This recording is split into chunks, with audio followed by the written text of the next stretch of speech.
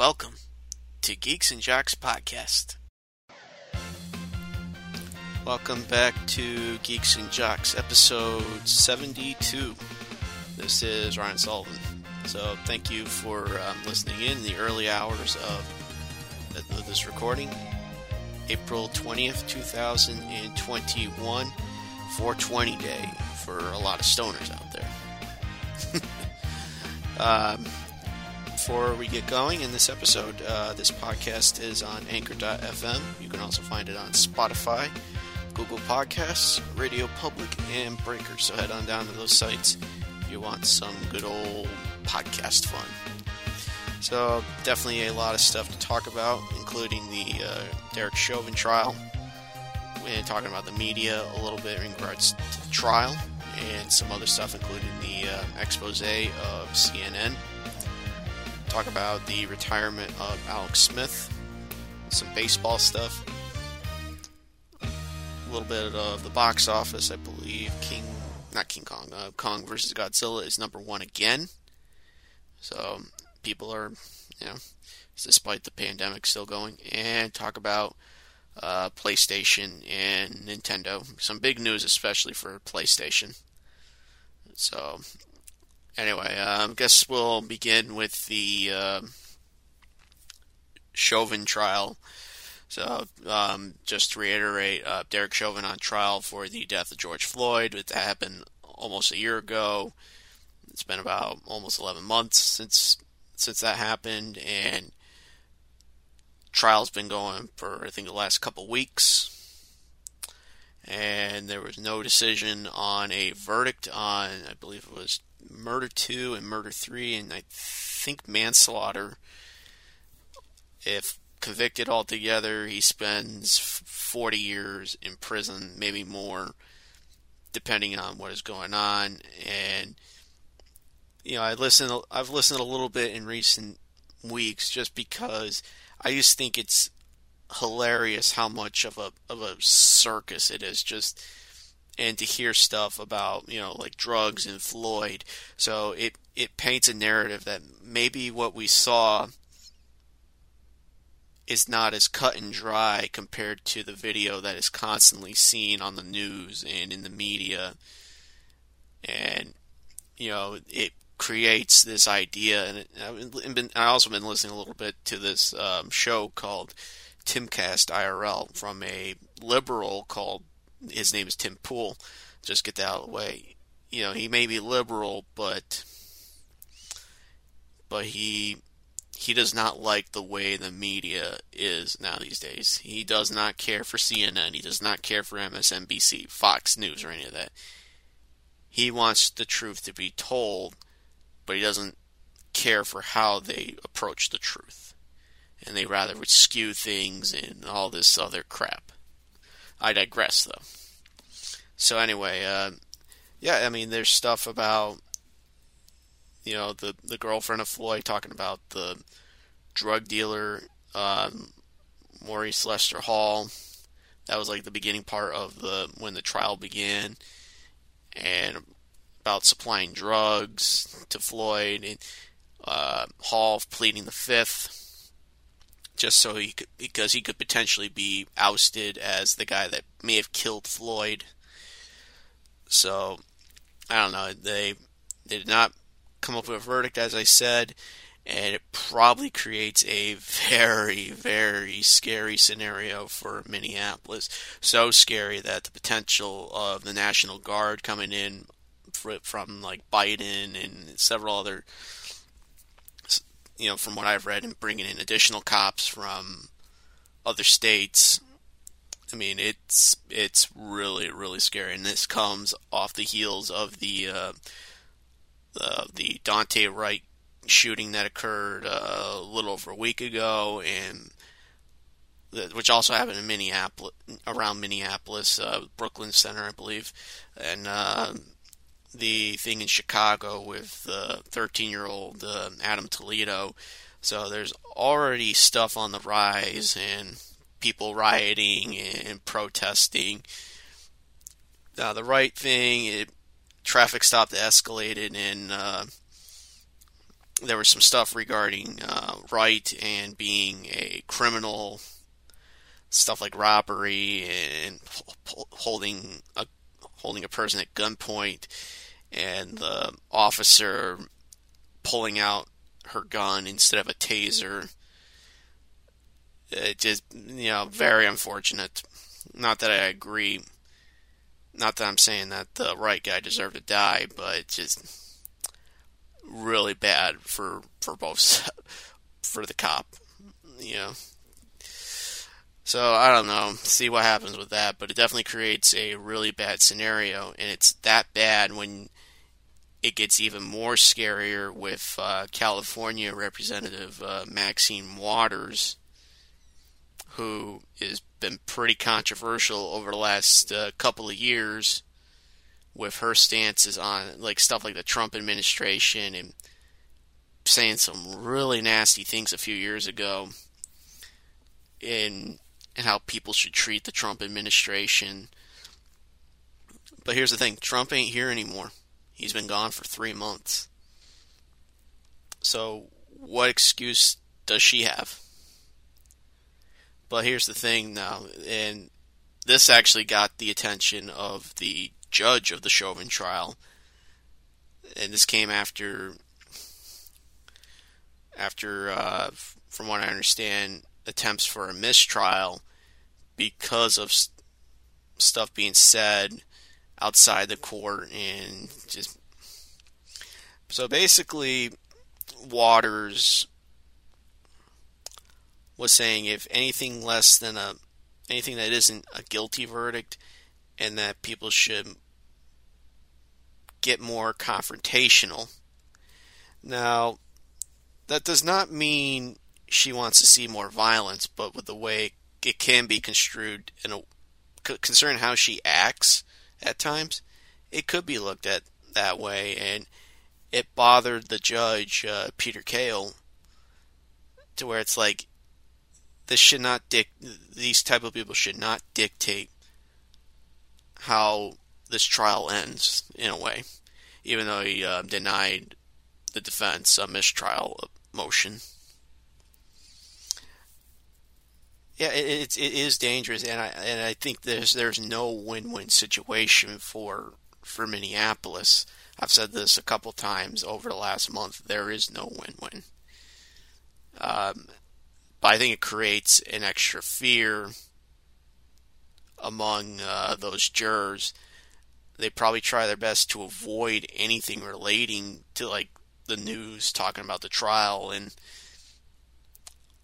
it must scare the crap out of all those jurors, and it must scare the crap out of Kale and the defense in Chauvin, because there was some stuff I read recently where there were people who went after a witness, I believe threw pig blood at them. That's what I read from some person that posted a thing on a message board.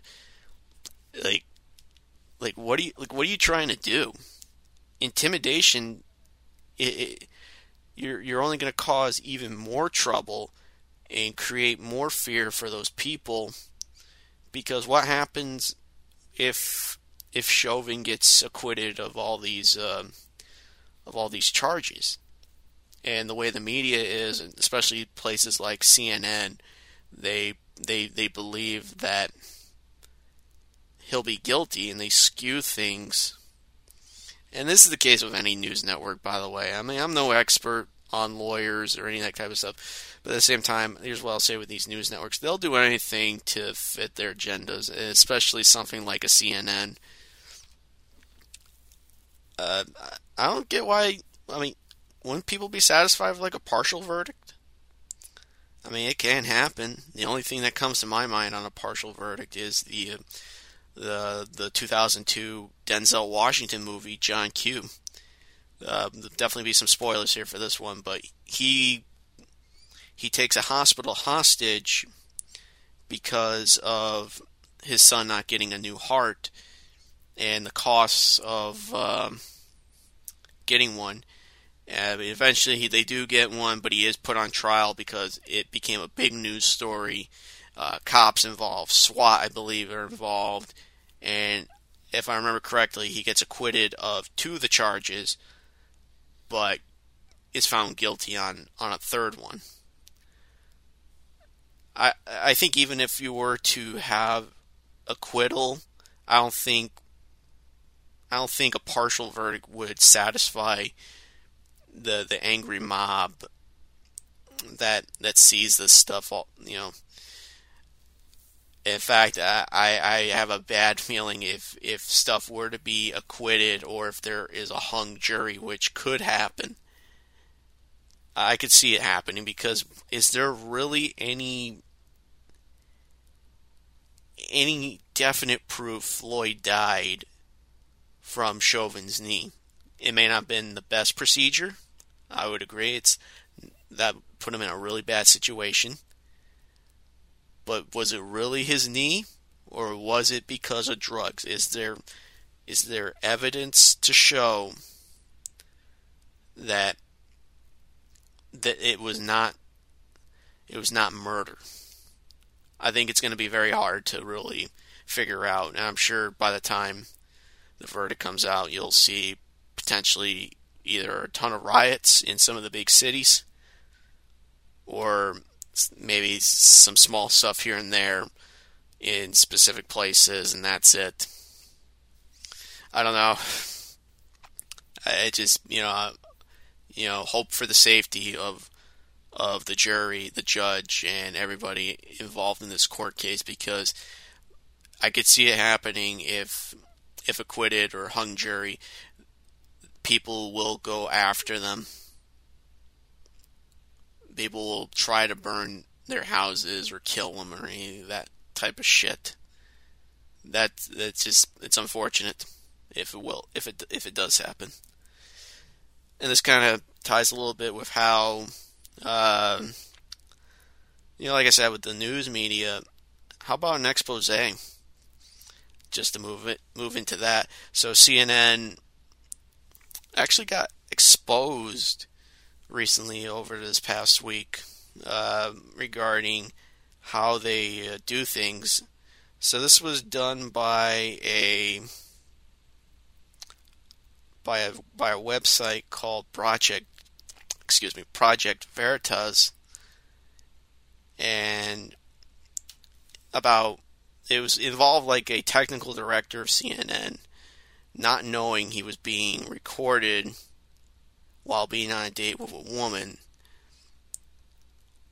and basically saying that they created these false narratives to get Donald Trump out of office, and that's really bad. And just for a heads up, ratings, according to I think it was like Adweek and Fox News themselves, that the news networks are struggling. Fox has survived pretty well. MSNBC has done reasonably well, but CNN has really, really struggled since Biden took over as president, and their ratings have been abysmal altogether. They had like a couple million on average during the last few months of Trump's presidency. Now it's gotten to the point where they're trying to get to 1 million or just over 1 million. And there's stuff from like Fox News reporting on one of their anchors, Don Lemon, the CNN anchors, Don Lemon, saying he's happy the ratings are dropping because Trump is in office. That's not something I'd be happy about, because ratings do dictate whether your show stays on the air or not. Now, in the cable sense, sure. I mean, for some networks, 1 million is good enough to survive. There are some shows that continue to go on the air because because of that. Now, if it's something truly special, you might have some concerns if it drops a little bit, depending on what you are, and like, say for example, people keep getting more disappointed with The Walking Dead. For cable standards, it defied expectations and did extremely well from a cable standpoint. Now that it's declined over the last couple of years, and to add in the issues of cast members leaving, they're going to end the show pretty soon. I believe it ends next year, I believe. So, yeah. But back to the CNN thing. So this guy, Charlie Custer, basically talked about to this woman that, like, they would create this narrative of trying to get Trump out of office and to make him look like an unstable person, which, if you want my honest opinion, I don't think Trump was truly that great of a president, but I feel like he didn't do as bad as I think people made him out to be. I think the last month of his presidency, he definitely made himself look much, much worse.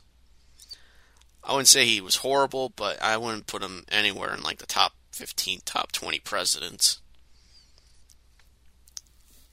But with CNN, they try to create all this stuff about, oh, he's not fit enough to run the country. Like, look at the COVID numbers, putting numbers up to show how bad it's gotten. And just when there was stuff about like black on Asian crimes, they would ignore that stuff because it didn't fit the Black Lives Matter narrative that had been happening all around that time, which lately, I think it's died off a little bit, the whole Stop Asian Hate thing. I figured that was just a fad.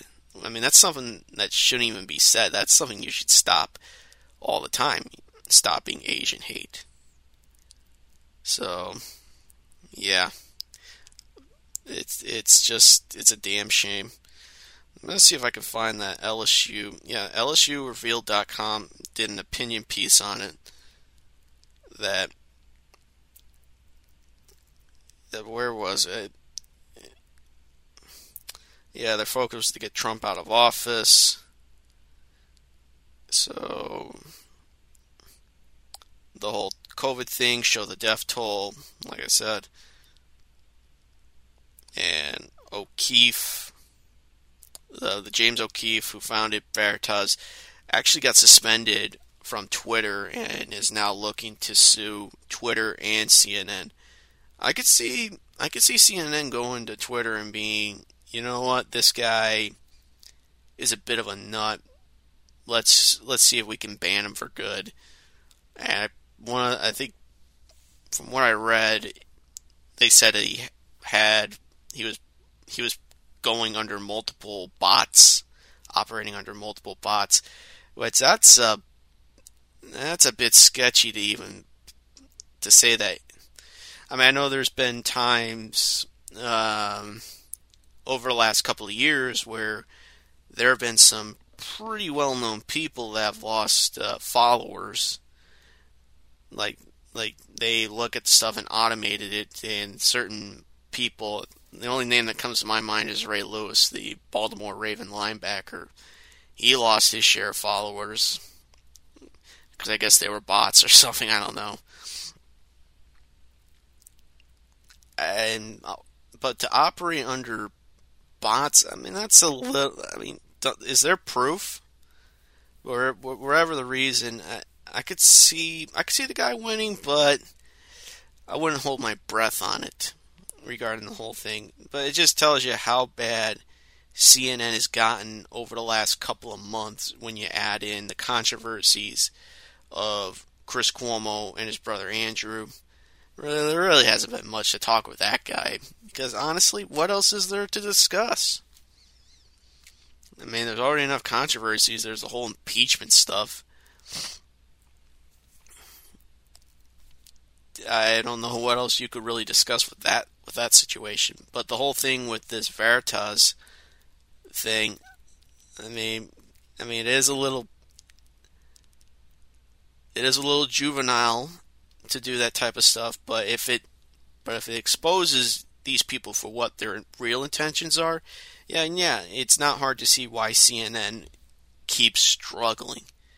Jeez, I mean, I would probably give MSNBC a little bit of shit too, but it's not like they're focused on the news a little bit. Granted, I may not agree with their stuff, but at least they're talking actual news and not doing fluff pieces and not enduring controversy after controversy.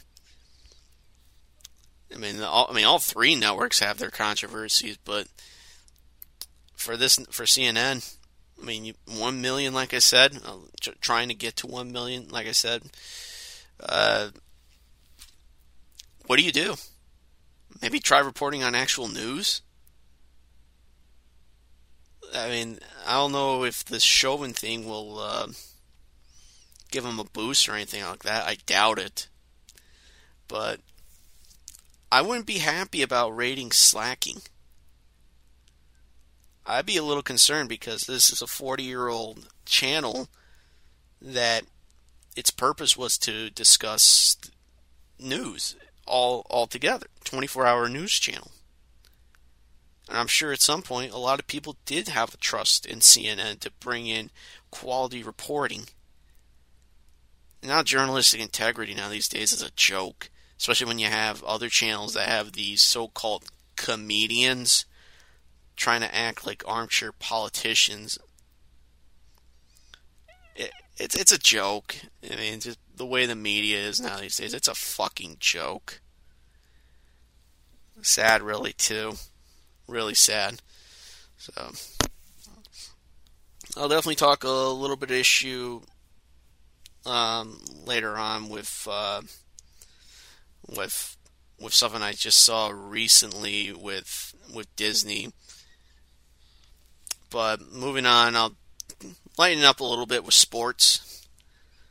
So one of the big things that caught my mind and seeing it on several websites is the retirement of Alex Smith, who last played for the Washington football team this past year. So, hanging up the cleats after 16 years in the league. Definitely bittersweet ending altogether, considering he did end the year with an injury.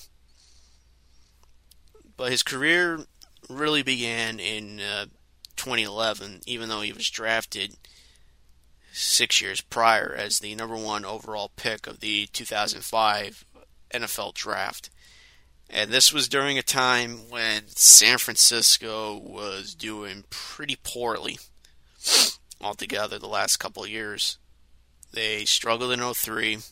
They looked pretty bad in 2004, especially with losing guys like Terrell Owens the year prior. So they looked to a guy like Alex Smith, too many quarterback issues, inconsistent play. The only time I think they looked anywhere decent was, I think, 2006, and I believe Smith played decent enough, but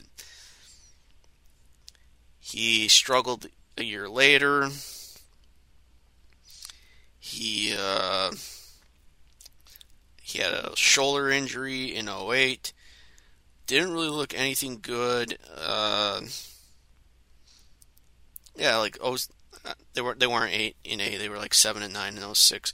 Still, he did okay. Nothing grand, but yeah, his numbers weren't anything to write home about. He could throw touchdowns, but he just wasn't throwing enough yards, and he wasn't playing a full 16 games. And of course, Jim Harbaugh takes over. He has a fantastic year in 2011, 3,100 yards, 17 touchdowns, 5 picks. On his way to having a decent year in 2012, gets hurt. That leads to Colin Kaepernick leading the 49ers to the Super Bowl. He goes to Kansas City. And actually, this is where you could argue this was his prime years, considering the success they had during his tenure there.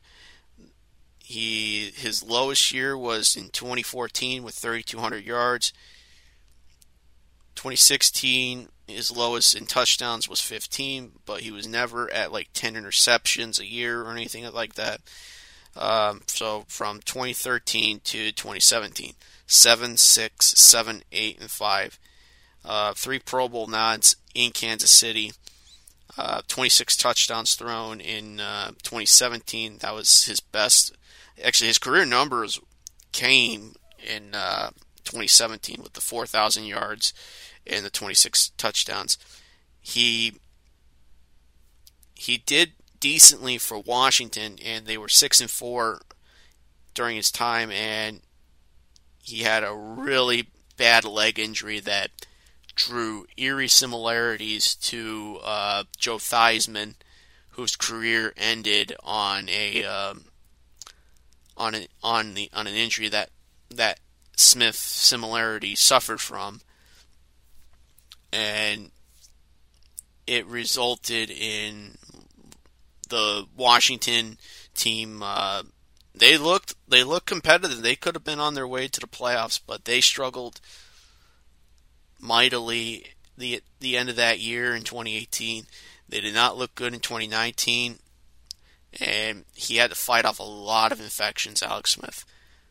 I mean, there was something that his wife Elizabeth did. I forget what it was, but she did something like, she got someone like to do like a brace thing, I think it modeled like a Super Bowl, like the Lombardi Trophy, as a reminder of how far he came from his injury, and he proved that this past year. His numbers weren't all that great, but to be comeback player of the year, I mean, it says something. Actually, just thinking, for what, just mentioning his wife, I mean, imagine all the stuff that she's had to go through with seeing him with the, I think it was the concussions in 2012, I think it was, the shoulder injury, and just the fact that he could have died from that leg injury and the infections that he had. He had, I think it was 20 surgeries, I think. Like that, I mean, his life could have been lost because of this. But I'm sure he'll find some other good stuff to do, all things considered. I mean, I'm sure there's something down the road for maybe a profession that he has. Who knows? Who really knows? But you know what? As far as a number 1 draft pick goes, I would say, considering the modern standards, kind of a bust. But you know what? His numbers weren't all that horrible. I would say, arguably, ignoring Super Bowls altogether, his stats were much better than a Troy Aikman.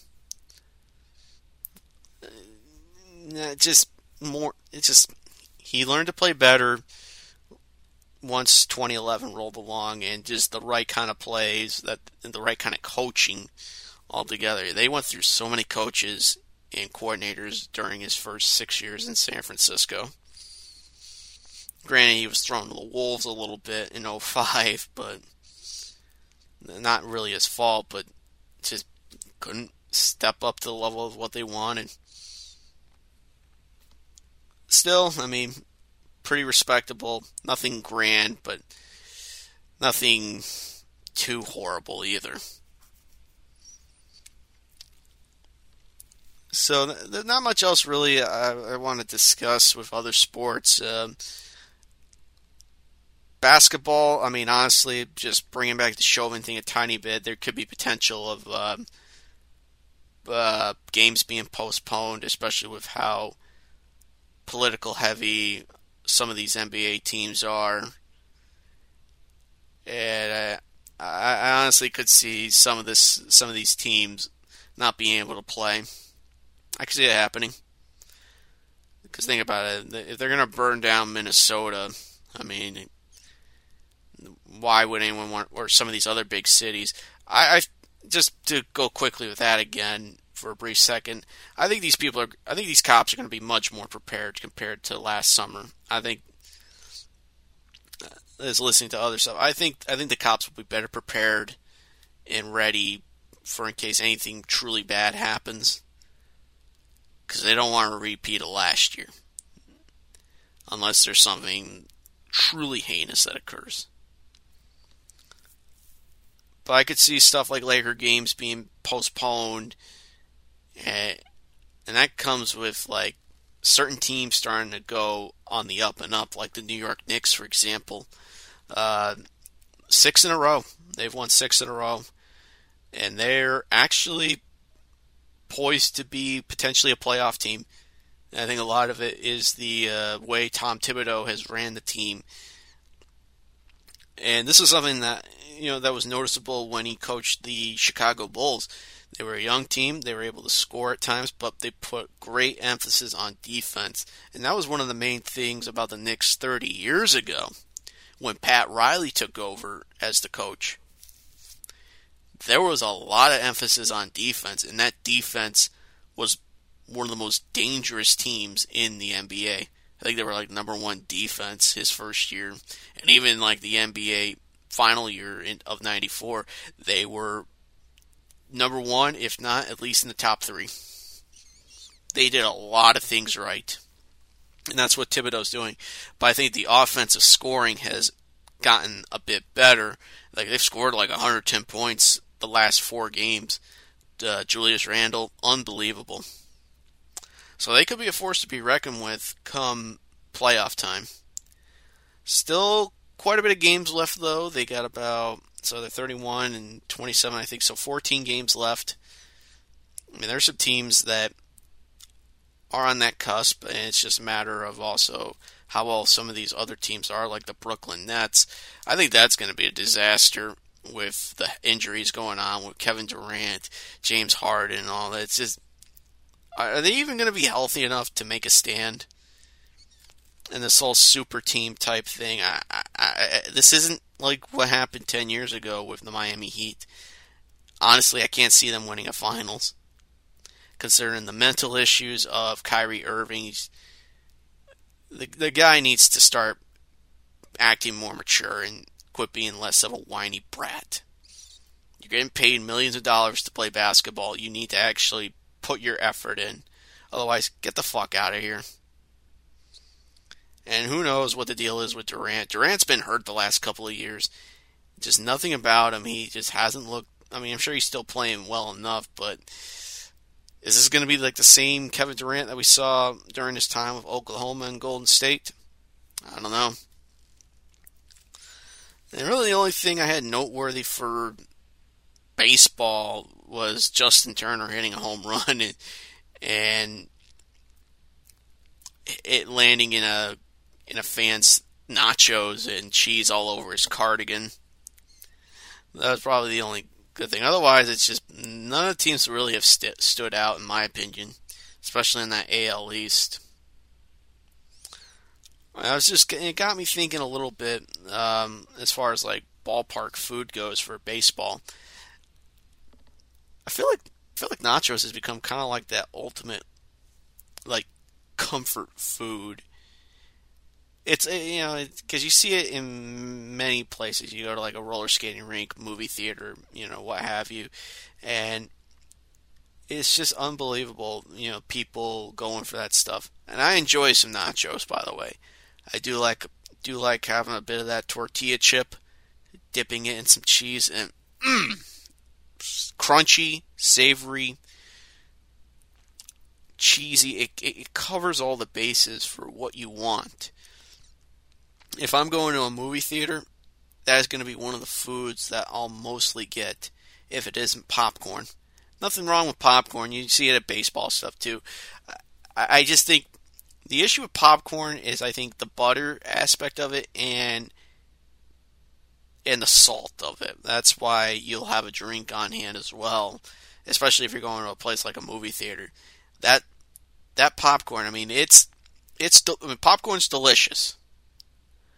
It truly is, but the issue is when you get down to maybe halfway through, your mouth starts to get kind of grossed out by the same thing over and over, especially when you're at that movie theater and their popcorn compared to getting, say, like a Pop Secret or Act 2 or Orville Redenbacher. It's not like you can go through a thing of Orville Redenbacher or Pop Secret and not feel as disgusted, at least in my opinion, by the way. and not be disgusted by it. Whereas like a movie theater, it's like your mouth gets so dry that you need to have that drink on hand, whether it's a soda, water, lemonade. I mean, it's just you need something to quench that dryness. You know, that barren desert of your lips. But yeah, back to the nachos just for another few seconds. Like it's like the best kind of food. It's like it can feel like a meal, or it can feel like an appetizer. But of course, when you're talking baseball, what is the ultimate classic? The hot dog. You think about it, the hot dog's been a classic for over a century. When you think about it, what place in baseball can you think of? And especially for anyone that is interested in staying around for the whole game. I bet in my family's eyes, mostly my father and my older brother, there's nothing better than having a beer and a hot dog at a ball game. Although, to be fair, you'll see prices be a bit on the more expensive side, especially if you're going to get something like a beer. And depending on the kind of beer they have, like, say, a Budweiser or a Labatt Blue or Coors. But, you know, you want something that feels like you're at, you know, that baseball experience. That's what some adults would want. But of course, you got your drinks. Depending on what you have the the Coca-Cola products, Pepsi products, stuff that'll satisfy the the kids, or just some water as well if you're concerned about your child going hyper on 10 pounds of sugar. But those are just some of the smaller traditions. What about some other foods that you might think of? What about a chicken tender meal? I've had my share of chicken tender meals, and one of the experiences came at the Washington Nationals ballpark. Like that was like one of the interesting things. Like it was like that to go there. It was a nice experience in 2010. It was such a nice stadium. It felt like a great experience you could take your family to. You do this stuff with your kids, and hey, here's some decent prices for food. Get some of this. So something like a chicken tender meal. Hey, that's dinner. Chicken tenders, fries, a drink. Nothing more satisfying than that. Of course, there's other alternatives to hot dogs. You got stuff like hamburgers. You got maybe some unique stuff that a ballpark may typically not have all over the nation. It just depends on what part of the country you're in. But you also have other standards like pretzels and trying to think of. I wonder if I would think some places would sell like corn dogs. Of course, ice cream is a standard as well. You got you got some places that will have like a batting helmet, like a miniature batting helmet, and they'll put ice cream in there. And you'll have the stuff in the cone or like ice cream sandwiches. I'm not sure if some places would sell like milkshakes. Probably be a bit too pricey, and probably they would either put their resources into just selling regular ice cream and stuff like ice cream sandwiches. Just think about it, and it's just But the thing I would warn is that you better be aware of your surroundings and keep eye on the game. Otherwise, you'll wind up in a situation where you're trying to defend yourself and cheese all over you. That actually happened 6 years ago. There was a story put up about Prince Fielder hitting a foul ball. Now, you think the upper deck at a baseball stadium, you're safe there. But you're wrong. Way wrong. there's times where like the even like broadcasters have to worry about foul balls coming into the studio. I think it depends on where they have the broadcasting booth. Yeah, some places. I actually wonder about, like radios. I mean, because there's some places where they'll have it like right field, left field, whatever. But still, I mean, be aware. And there's some. I mean, there's some interesting food stories. When you think about it. I mean, of course, you got people. I mean, you got players that steal food. Prince Fielder stealing a nacho. Don Mattingly taking a kid's popcorn. Hey, these ball players get hungry, and I mean, sometimes they'll get some food from like the concession stands. And actually, if we just briefly get back to Turner, like they felt bad, and they gave him a new thing of nachos and some fresh clothes. Probably some LA Dodger apparel. There was some other stuff like this was right around this time in '07. Boston Red Sox and the LA Angels. Foul ball. I believe an Angel was trying to catch the foul ball. Goes into the stands. Chaos ensues with beer sloshing all over everybody. Nothing wrong. And then a guy throws a pizza. Now, pizza is not something I really think of for baseball, but some places do sell it. I mean, there was okay. Never mind. I was thinking of something else. I feel like there's been maybe like a couple of times where places of baseball stadiums have sold pizza, but it might be wrong. I mean, maybe there is. I don't know. But yeah, this guy at Fenway throws a pizza. I don't know if it was directed at the Angel player or not, or to the fan. He throws it. Jackass gets thrown out. Has to leave. I mean, it's stupid. I mean,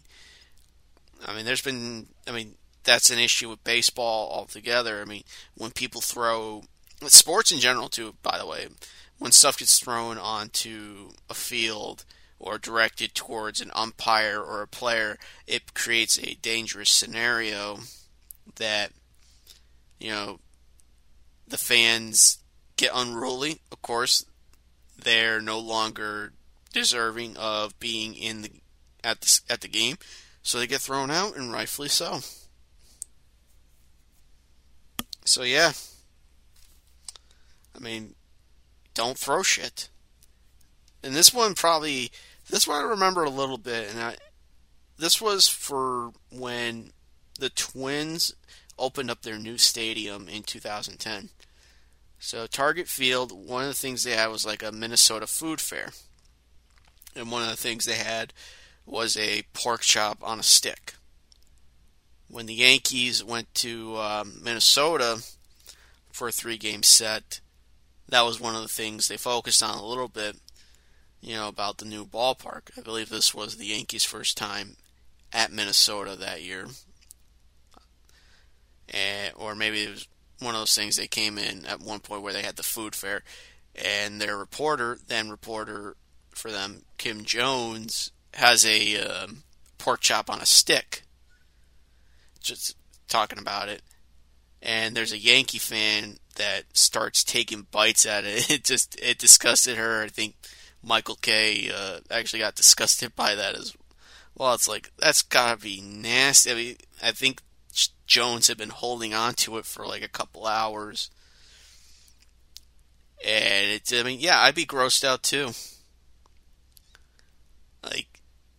Like this is something we're showing, and it may not be good enough to eat. So why are you doing this? I believe they just got away from the fan. I don't think he got thrown out, but I mean, it's a little rude, but nothing that interferes with the game or anything like that.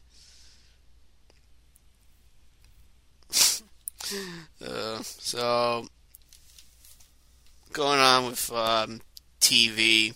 So this is something I didn't look at until not too long before recording. Listening to this YouTube channel, Clownfish TV, and they focus a bit on stuff relating to Disney, comic books, and a lot of other things. And one of the things, because of representation for TV, they there was a thing regarding, according to like Hollywood Reporter, they discussed this thing about Disney, ABC passing up on high quality scripts of these pilots because they weren't diverse enough.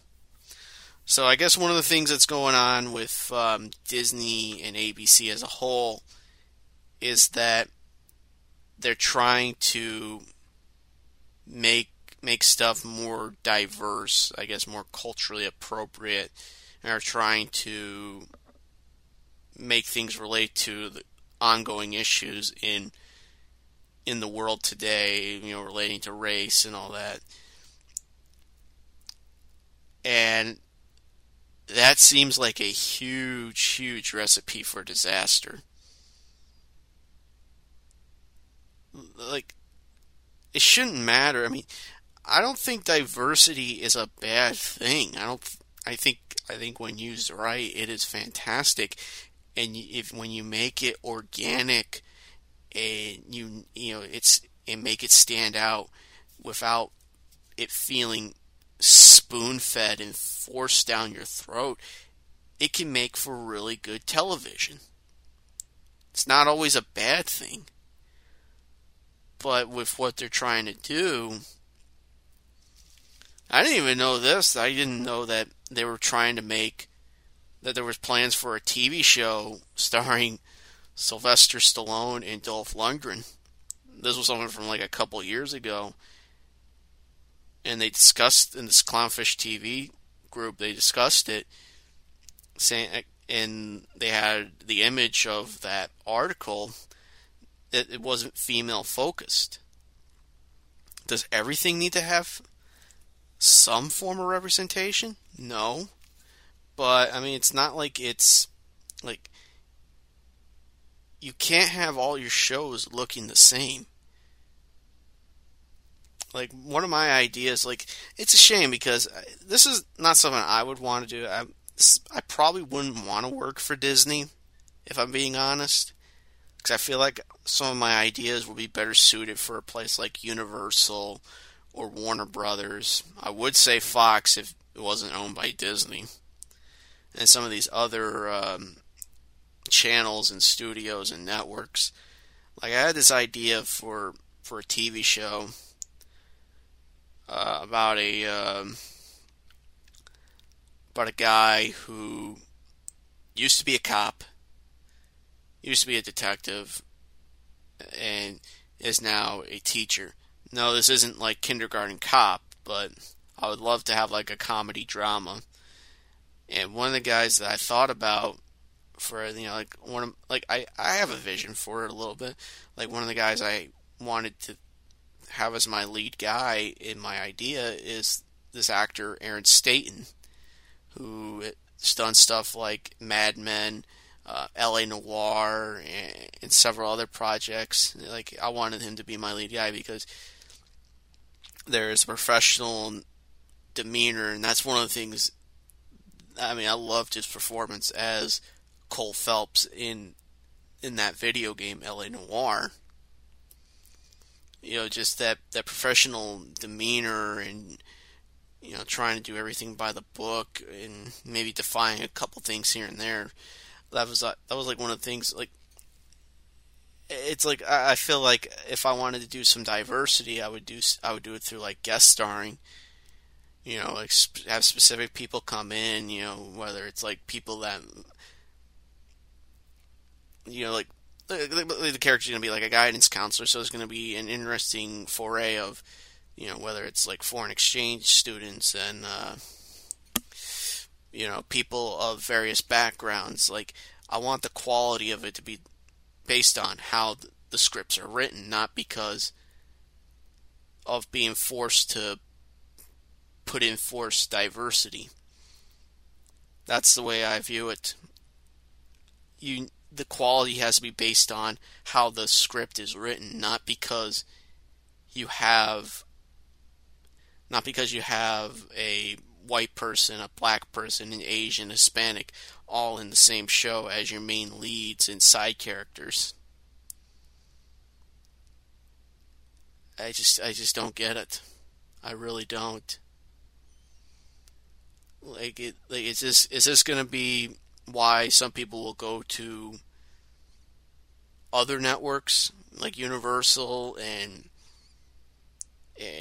Warner Brothers and some of these Sony, or even like Netflix? I mean, hey, more power to these people that get more quality. They get quality TV, and when those shows, if they do well, get their chance to win an award or be one of the most viewed projects on Netflix or Tubi or whatever, I think this is something that's going to bite Disney pretty badly. I don't think they realize that there's more to TV than just having diversity. You need to have, sure, it might be stereotypical for some of these programs, but you know what? The audience is not Twitter. It's not Facebook. It's not any of these social media sites. You know, that's not what people are. You have people that just want to watch something cool. You know, they're not always interested in catering, in listening to stuff that is catered for people who may not even watch this stuff. TV is just so fractured now these days that, honest to God, I mean, how well can you do with ratings now these days? It's next to impossible to gauge whether these shows are going to do well enough to survive and get a second season, or they just crumble to the ground. But yeah, it's just a shame. Actually, I think Disney has been putting up some other stuff, and there were some threats I think made. This was something actually I wanted to bring up briefly for a minute regarding Falcon and Winter Soldier, which is like their new Marvel show. It ends in a couple of days, actually, their mini series. And people not liking the way it goes and sending death threats to Wyatt Russell and some of these other people. It's like, that is an environment I would not want to be involved in. That's just, I mean, out of all, don't hate the actors, hate the quality of the show. I mean, if you think the show is like crap, criticize the writers. You know, if there's some dictation based on from what the director wanted or other people, then I think it's fair game. But criticize the writing. Good grief. So, very quickly, with movies. So, Godzilla vs. Kong, still number one. The numbers are still kind of, it's not great, but it's still showing that people still want to see some of these big movies. It's made over $80 million according to the Box Office Mojo. So that was number one. The next closest was $2.5 million from the Bob Odenkirk film Nobody. Rounding out the top five was The Unholy, and movies from a month or two ago, Raya and the Last Dragon, and Tom and Jerry. I'm kind of surprised those two are still in the top five, especially Tom and Jerry, considering the negativity of Tom and Jerry right now. I think this has been a problem with like Warner Brothers at times. Like, not a lot of people were keen on Scooby-Doo 20 years ago, but they did really well in the box office. Actually, I was just thinking that for other Hanna-Barbera stuff, the 94 Flintstones movie A lot of people hated that, but that did really well in theaters. And if I'm being honest, I don't think the movie's that bad. It may be dumb at points, but I think they nailed it down pretty well, and I think they did pretty well with the casting of Fred and Barney. I mean, John Goodman and Rick Moranis, that's actually not a bad duo.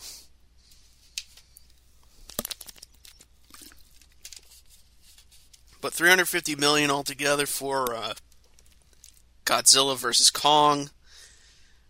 And that says something. You'd think the numbers would be down a little lower, especially as COVID cases have gone up once again. Like I said, Michigan being the epicenter, and just not a pretty sight, but I would think people will get their chances to, get vaccinated if they feel like they want to be vaccinated. Just follow the rules. Just keep following them, and hopefully the pandemic ends very soon.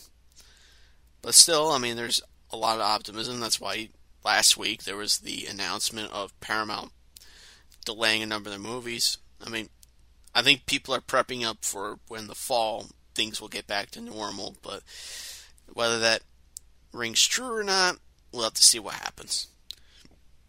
Excuse me. So lastly, I'll end with PlayStation and Nintendo video games. So, earlier in the month, there was an announcement being made about the potential of PlayStation shutting down storefronts for their PlayStation 3, PlayStation Portable, and PlayStation Vita. And they announced that at the start of the month. So a number of people online were really pissed about it, and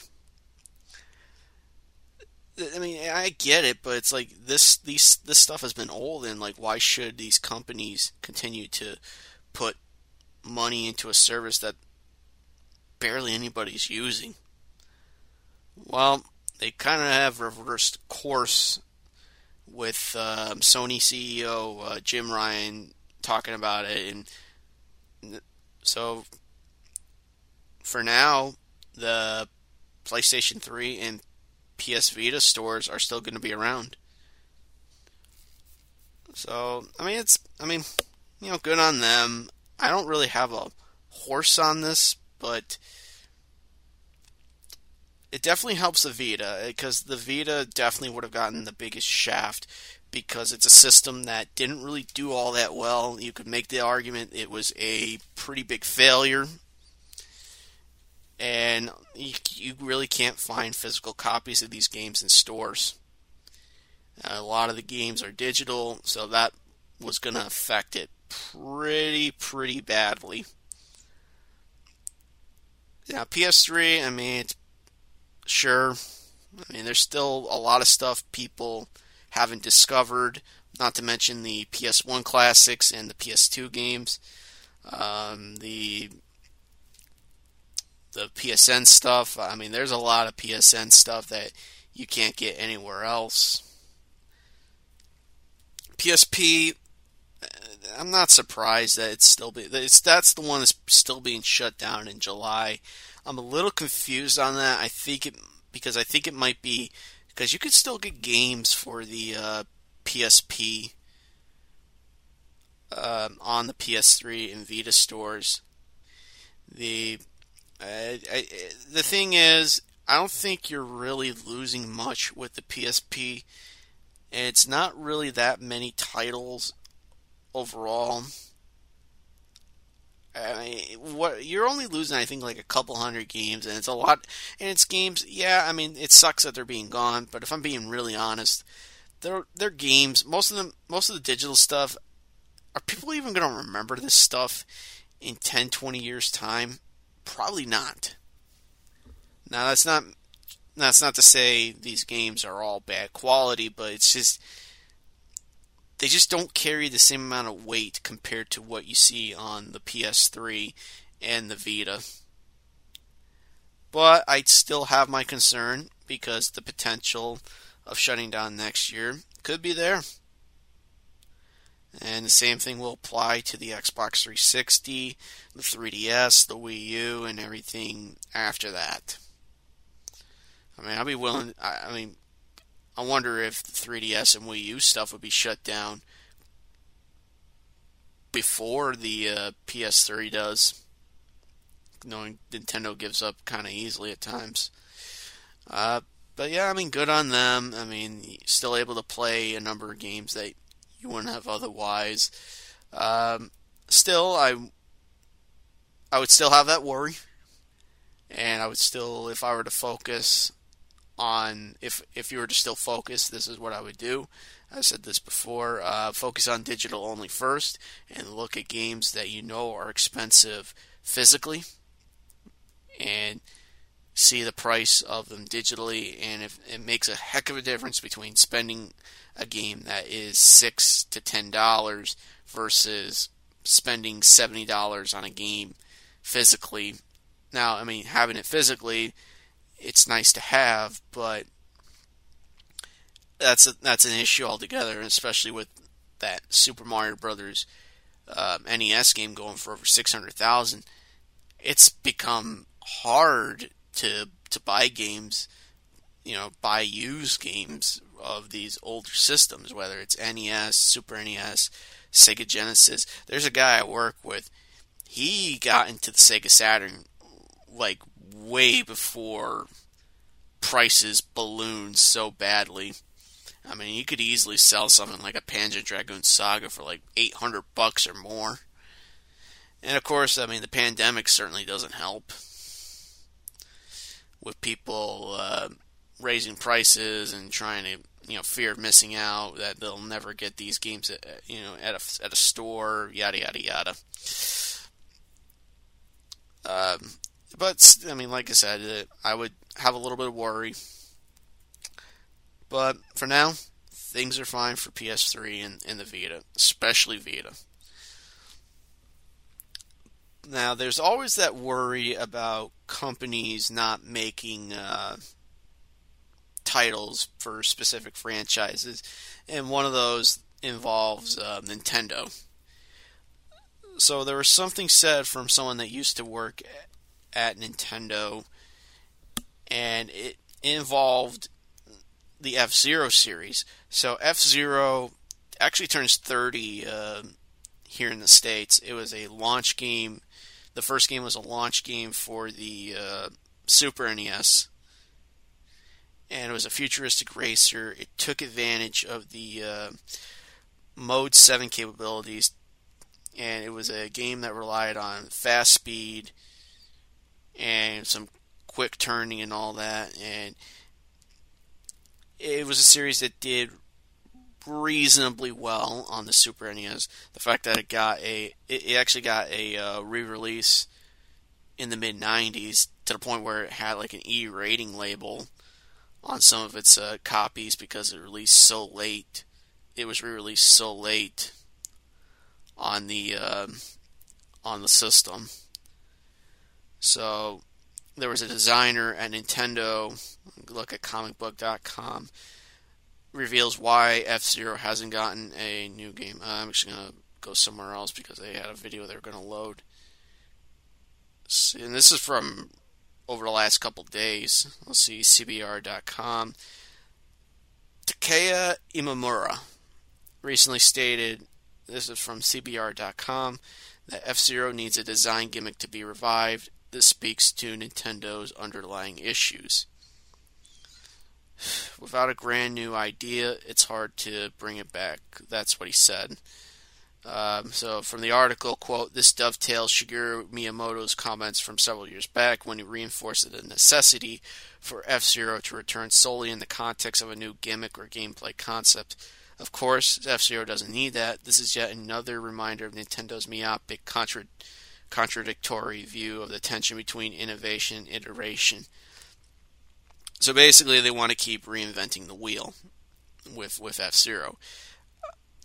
Just make a competent game,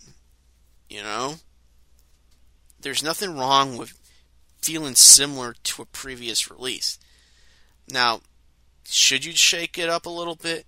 Yes, but not 100%.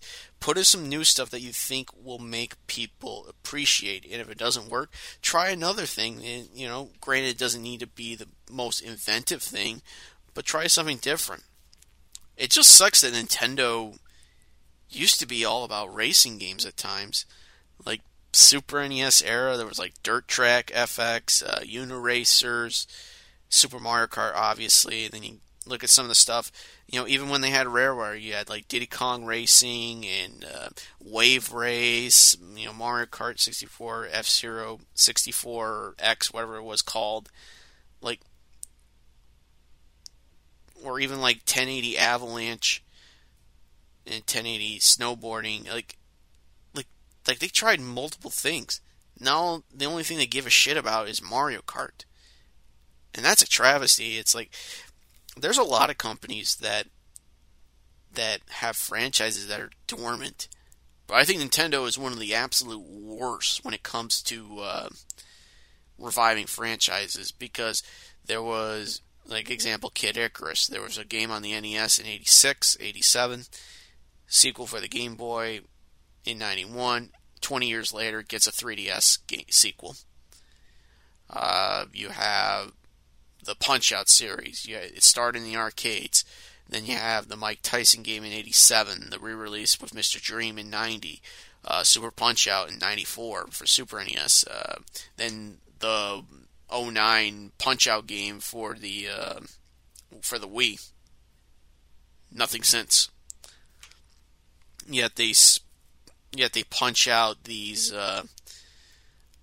constant Mario, Zelda, and Pokemon games. And they make some new stuff too. I mean, there's the ARMS game that came out, and obviously Splatoon has been a big deal, but it's like this more kiddie type stuff compared to trying other types of projects. Like, why not go back and do another Eternal Darkness? Like, there is still some untapped material, and people just want to see some games. People want to see more of the same. They don't need innovation all the time to have a good game. And it did make me think a little bit, like some series, like in regards to Sony, I'd love to see like a futuristic Jet Moto. I think there's a grand idea there when they made those games for the PlayStation in the mid to late 90s. Imagine having that and being similar. I think the problem would be being similar to Wipeout a little bit. But think about it. These motorbikes, whatever, futuristic type bikes, why not? I think it would work great. And you add in that cheesy music. I mean, it'd just be fantastic. And actually, there were some revivals. I was just gonna say just now. I actually forgot about it. So Sega is having some of their franchises come back, or at least bringing back some dormant ones. And one of them is a Alex Kidd game. This is actually something I don't think I brought up. This is something I didn't bring up at one point.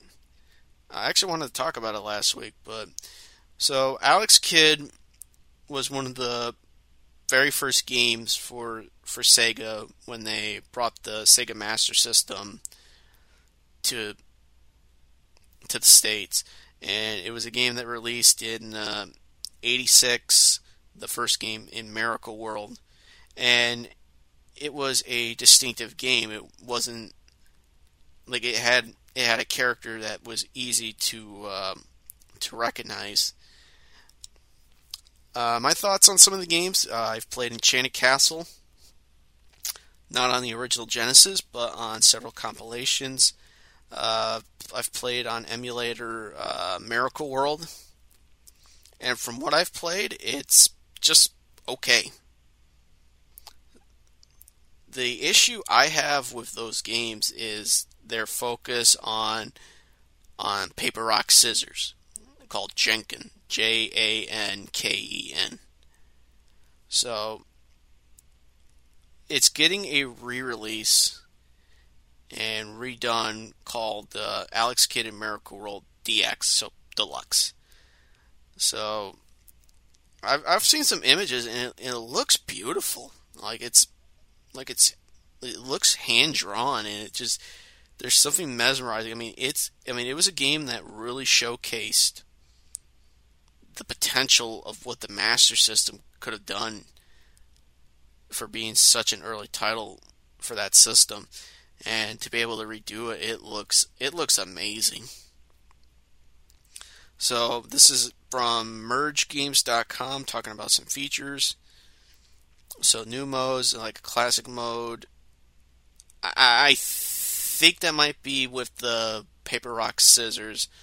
If paper rock scissors is forced in all those stuff, I don't see this being a good reception. And there was actually someone did like a hack and did a Alex Kidd and Miracle World 2, and it was basically more of a pure platformer, and it didn't rely on paper rock scissors as boss fights or anything like that.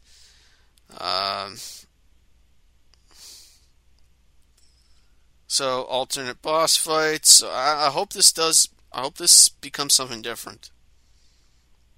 I don't know. It's supposed to be coming out, I think, on everything. Coming out for PS4, PS5, Xbox One, I believe. Xbox Series S and X. I believe it's also, and of course, it's going to be on the Switch. So let's see, remake. Yep, on everything and the PC. So people do appreciate it, but it's definitely one of those games. I'm not seeing what's so special. But I'll tell you one thing that was pretty special is something like the House of the Dead. So it's a series of light gun games Sega made throughout the 90s and early 2000s. It was basically... This was right around when like zombie stuff started to get big, at least for video games. Like this came out around the time of Resident Evil. Actually, I want to look into that a little bit. I want to see when this actually came out, like exactly when it came out. So late '96. So this came out after Resident Evil. So basically, you're shooting stuff. You play as an agent, going through Crazy Man's lab mansion, I believe, as well. So, huge hit for the arcade, especially at a time when the arcade scene was starting to die off, and it hasn't seen really any major releases since 1998. So it came out for the Sega Saturn. It was one of the very last games for that system. From what I heard, it had graphical issues, maybe some slowdown a little bit too. It also came out for Windows 95, 98, I believe. I'm not sure if it was for Windows 98 as well, but it did come out around the end of 98. So the fact that it's getting a remake, it gives people a reason to get into it again. I mean, it really gives exposure to the original game. So, I mean, that's nice. It's expected to be on the Switch, but whether that makes it to other systems or not, I do not know. So, let's see. 50-inch monitor for one of those. Damn, that is amazing. Saturn version is well received. So, I don't know what really else to... but yeah, it was this and Resident Evil that brought together, why zombie games have done pretty well. So, fast zombies. Actually, I'm surprised that never became a big thing. So, several Resident Evil stuff, 28 Days Later, Dawn of the Dead. I've seen bits and pieces of that Dawn of the Dead remake. That's actually I've heard some good things about it. I actually heard there might be plans for excuse me. Actually, I want to see who is developed because it's a different developer working on it, not Sega solely. But you know, it's cool to see that coming back. And heard something that they might try and do the second game, which hey, but good enough time. There was also plans. I guess there's like a leak for like a Sonic Colors remaster. So Sonic Colors, it's regarded as one of the better Sonic games over the last 10 years. It was exclusive to the Nintendo systems, the DS and the Wii. So it's gonna get a re-release for the Switch, PC, PlayStation systems, and in Xbox systems. I don't know how true that is or not, but hey, getting more people exposed to a good Sonic game, why not? Especially with how people feel about some of those games around that time. I mean, Unleashed I don't think was that bad. I like the Werehog levels more than the daytime levels.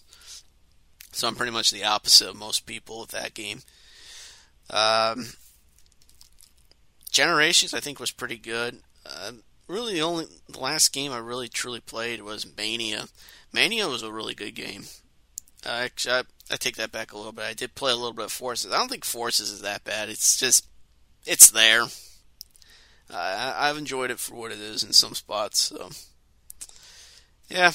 So, end this episode right about here. So, wrap up episode 72 of Geeks and Jocks. This podcast is on Anchor.fm, but you can also find it on Spotify, Google Podcasts, Radio Public, and Breaker.